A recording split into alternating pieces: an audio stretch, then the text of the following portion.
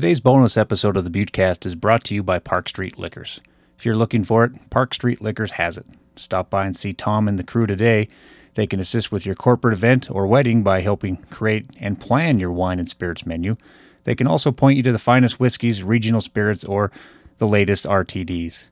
Park Street Liquors. Call 406-782-6278 or stop by at 133 West Park Street. Make your story legendary. Now, let's get this thing started. Welcome to the Buttecast with Bill Foley. It's a podcast about the greatest city in the world, Butte, America. Amen. Let's meet the people and characters who make Butte the richest hill on earth. Woo-hoo! Now, here's my dad, Bill Foley. Proud to be from Butte, America, USA.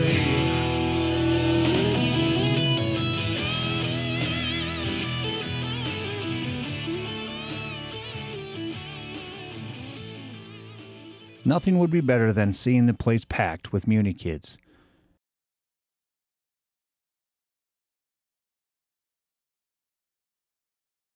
Thanks to some prodding led by Rob Cashel and Marla Rude-Ratzliff, the new clubhouse is named in Jack's honor. Now that the COVID pandemic is pretty much a thing of the past, they are officially holding a ceremony to officially dedicate the clubhouse for a man who served as a club pro from 1969 through 1996. I will be there. You better believe it. Nothing could possibly make me miss it. If you are a Muni kid too, I hope to see you there. It will be great to see the Crowley family and tell stories about Jack. Over the years, Jack was my playing instructor, personal magician, playing partner, boss, and, most importantly, my friend. I was completely devastated when he died of a heart attack at the age of 74 back in 2010, and I have 1,000 stories of the man I love like a grandfather. This column is one of them. You can read it for yourself at buttecast.com. Proud to be from Butte, America, USA.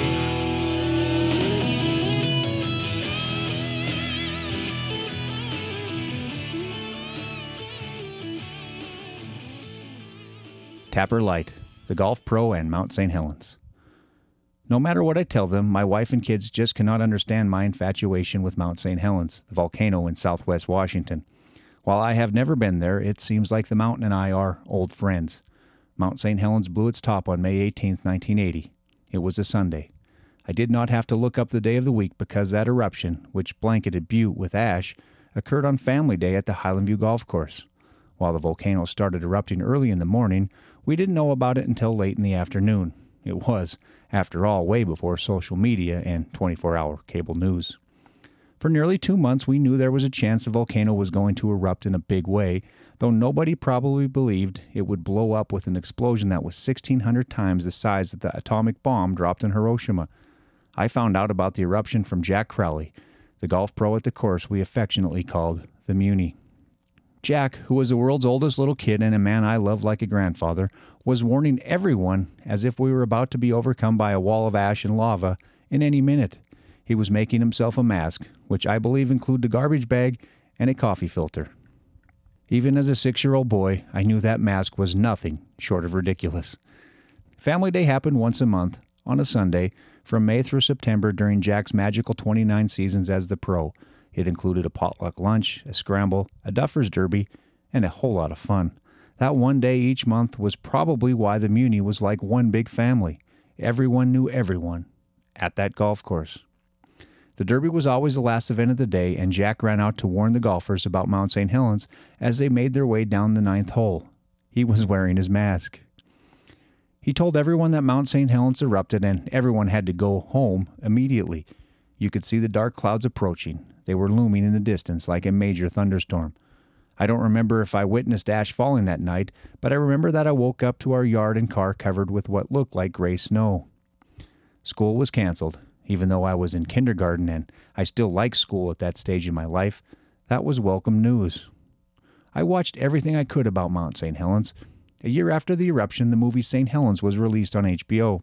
We had a scrambler in the back of our TV so we could watch the movie. I watched and watched and watched.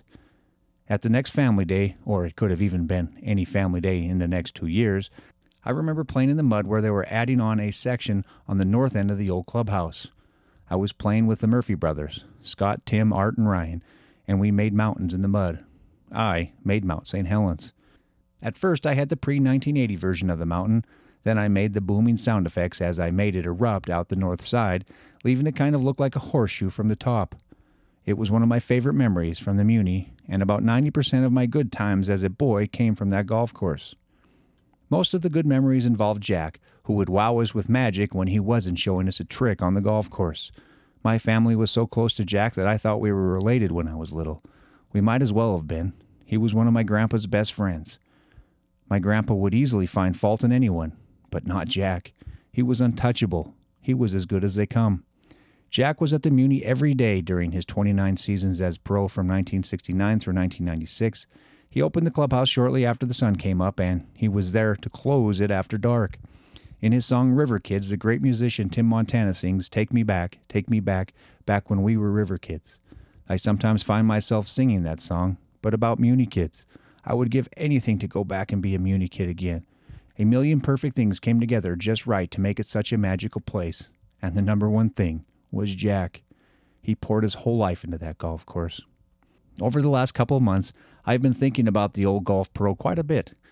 That's because I've been looking forward to this Saturday at noon when the new Jack Crowley clubhouse at the Muni will officially be dedicated in honor of the pro who passed away in 2010. He was just 74.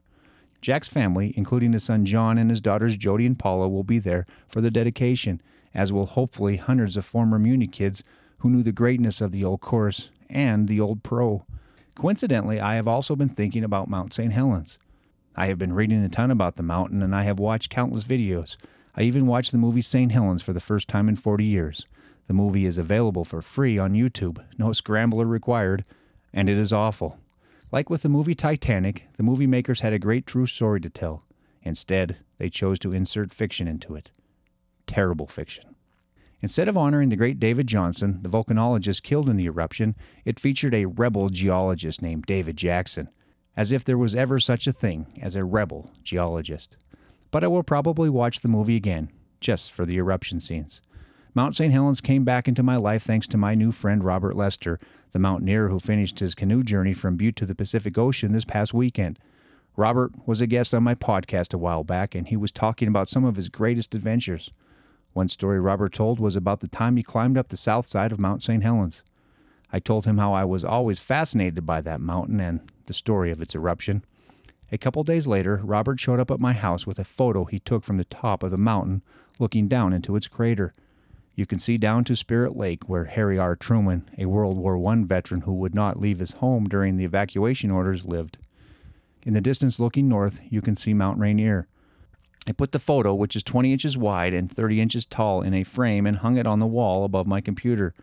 Sometimes I just sit back and stare at the photo for an hour or more. It really is that great. The photo is truly one of the best gifts I have ever received. In addition to its beauty, it is a reminder of some of the best days of my life. Every time I look at that photo, I think of the greatest golf pro to ever live, wearing a mask that was completely ridiculous. Proud to be from you, America, USA.